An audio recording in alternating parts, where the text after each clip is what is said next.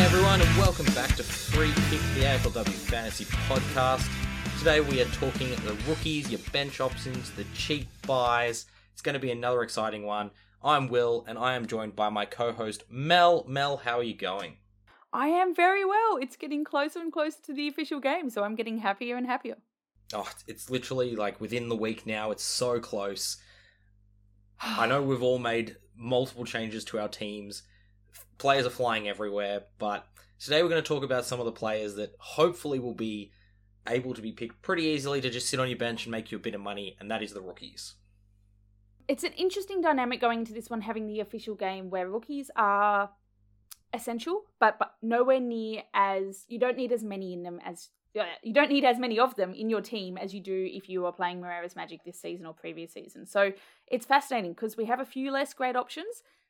You don't need as many, but it also means that the ones you pick, like you want to be right about them. So yeah, absolutely. So as Mel just mentioned, Moreira's Magic, you're probably going to have to field a few of these rookies.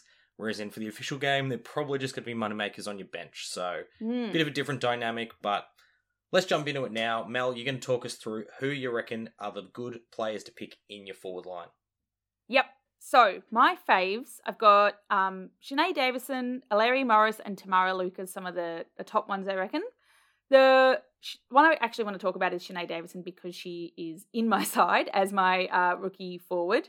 So, she's on my bench, and if you've listened to the West Coast episode, I feel like I've said that sentence many times, but if you've listened to the West Coast episode, you would have heard us talk about why we reckon she's a great pick. All three of our interviewees gave her the big thumbs up.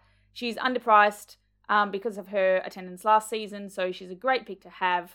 Yeah, and there's only upside really there. She's a known entity. She's played before, even though fantasy scoring wasn't great. Yeah, absolutely, and been slated for a role further up the ground, more of the halfback winger role, which is an exciting role for a player to get coming off the small forward position, so I couldn't agree more. She's sitting on my bench at the moment. That's a really good one. Just quickly on Aleri Morris, she looks like a very exciting name. We've heard good things coming about her. As a Collingwood fan, do you have a sentence to add? All I have is that one of her teammates called her Smellery in the practice game. But she does look very exciting. Geordie Allen had big raps for her. Wasn't the best conditions in the game I saw, which was the Geelong first practice game, but I reckon she's going to add a bit of dynamism to that forward line. It's a bit of a key forward role, so not sure how well the scoring will be, but definitely one to keep an eye on. Yep. And Tamara Luke, friend of the pod, she unfortunately didn't get to play pretty much any of last season, I don't think, because she hurt herself in the preseason there. But that means that she's coming in really lowly priced. She was someone we were super excited for last season, so let that excitement continue. Yeah, and the only small flag I have for Tam Luke is there's been talk that she may play a key defensive role. We had a talk to her last year, as Mel said, and she did say she's able to play pretty much anywhere across the ground. If it is in that defensive role, I'm not sure how great the scoring capacity will be, but at the same time, she's an experienced player, will probably take some ruck time just to give the Wales superstar, Lucy Wales, a bit of a chop out. But yeah, I think for the price she is, pretty hard to go wrong. Yep, absolutely. The couple I've got in my fades here are not necessarily because I don't think they're great fantasy options. They're more just fades because I'm looking at their ownership and it seems higher than I would expect it to be. Let's put it that way. So we've got Izzy Huntington, 21% owned here as a rookie.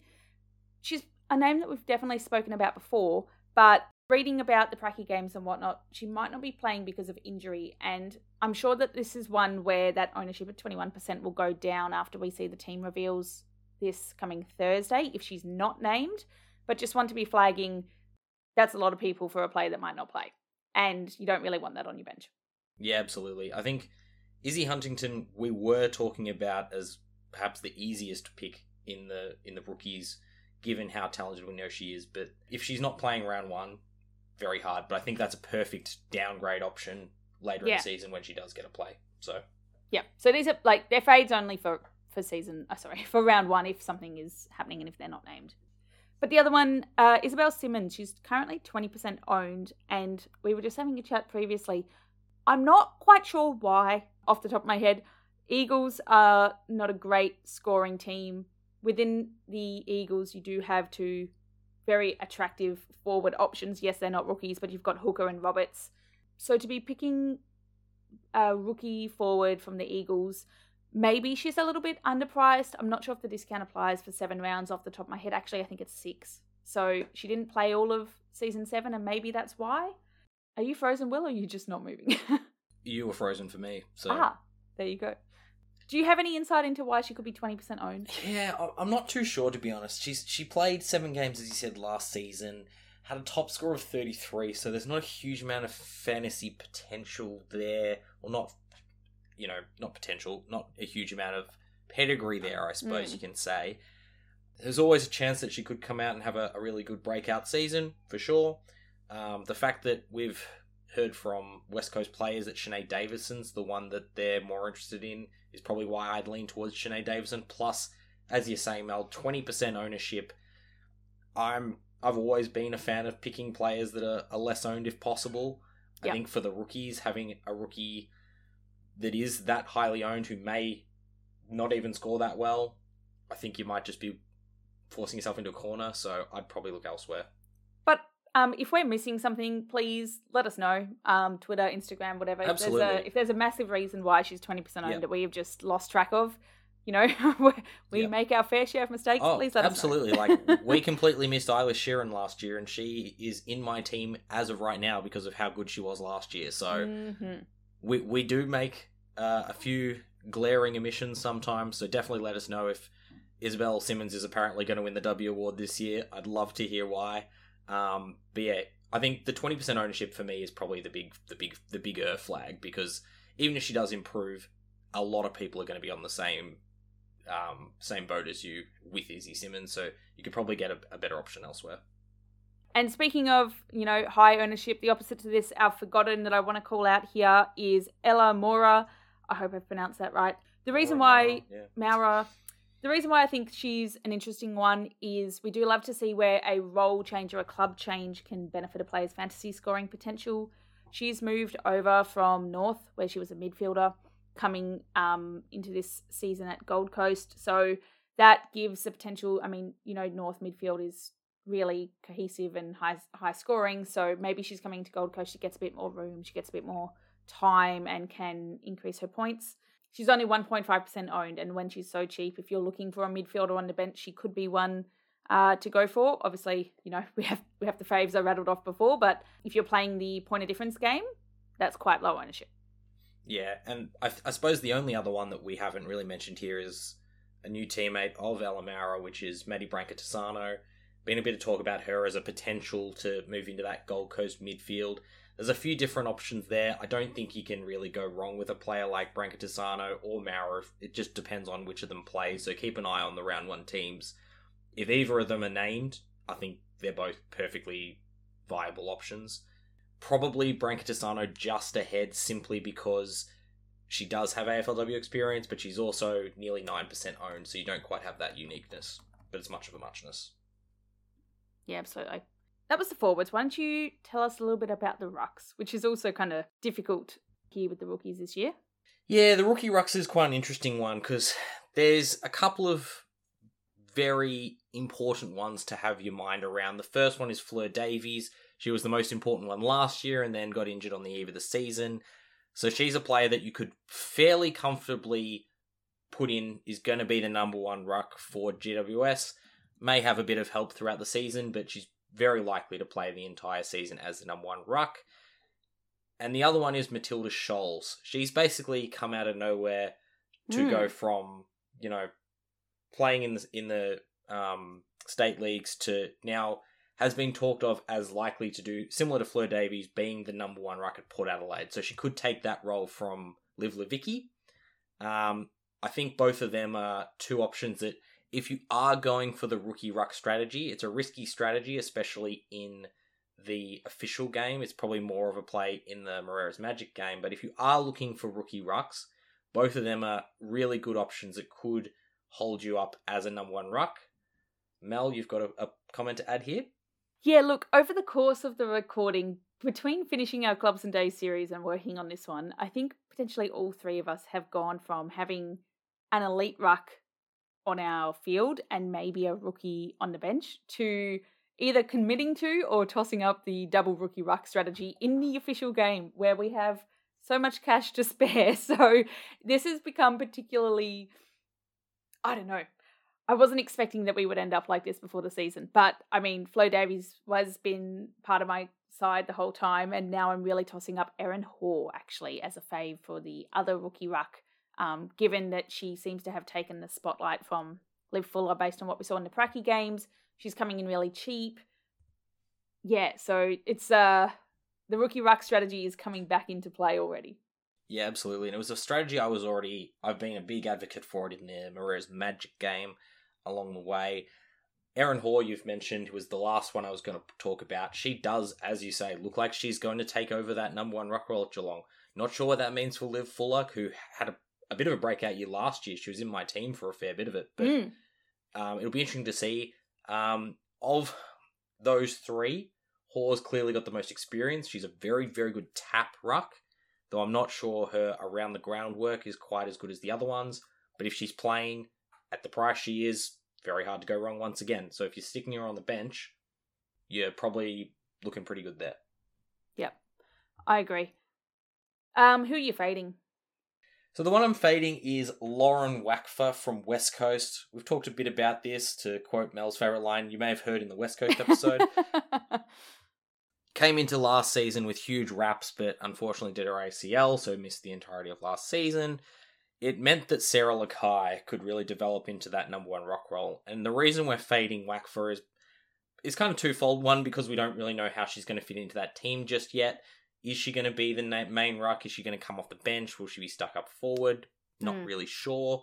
But the second one is we do have a couple of other options that seem to be more safe, such as Davies and Scholes. So I think that you could pick Wackfer. She'll probably play given the raps that we've heard about her. But I think that, in particular, Davies and Scholes are safer options at this stage. Yeah, I totally agree. In terms of the forgotten one, she's a bit of a forgotten player in terms of the AFLW in general, but it's Jess Allen from Adelaide. Hasn't played for the last 2 seasons. She was a reasonably good ruck option back in the day. She averaged around about 40, I think it was. And with Gould going up forward more full-time, it means that Montana McKinnon is probably taking over that main ruck role. And in that case, there's a big chance that she could end up being used as that second ruck option, which most teams do like to have. We know that her sister has just gone down with quite an injury, so there could be a bit of reshuffling at Adelaide as well, but she's another one that you can definitely consider probably more as an aside, because as we've said, with Scholes and Fleur Davies, they're likely to be the number one ruck. But it's worth having a think about Jess Allen as an option as well.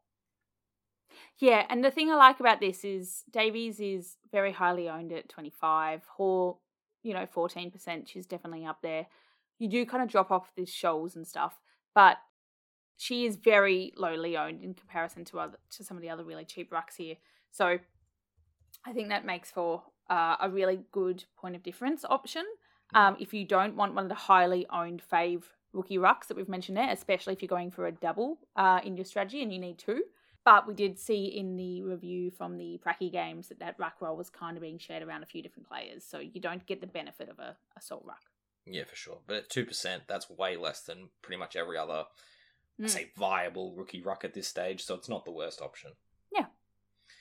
So now we're going to move to the midfield, the rest of the midfield alongside the ruck, and I mean, there's a couple of players here that we've just about mentioned in every episode as almost sure things. Mel, take it away. Look, so that we don't just spend this whole time rehashing everything, my faves for the midfielders, Tyana Smith, you've got to have her listen to our St Kilda episode. She's in my side. She's actually on my field. Nanscorn, amazing opportunity here. VFLW, smashed it out of the park. Super cheap, really talented. Essendon midfielder, she's my utility. But the one I'm going to focus on a little bit here, because I haven't spoken about her that much, Alana G.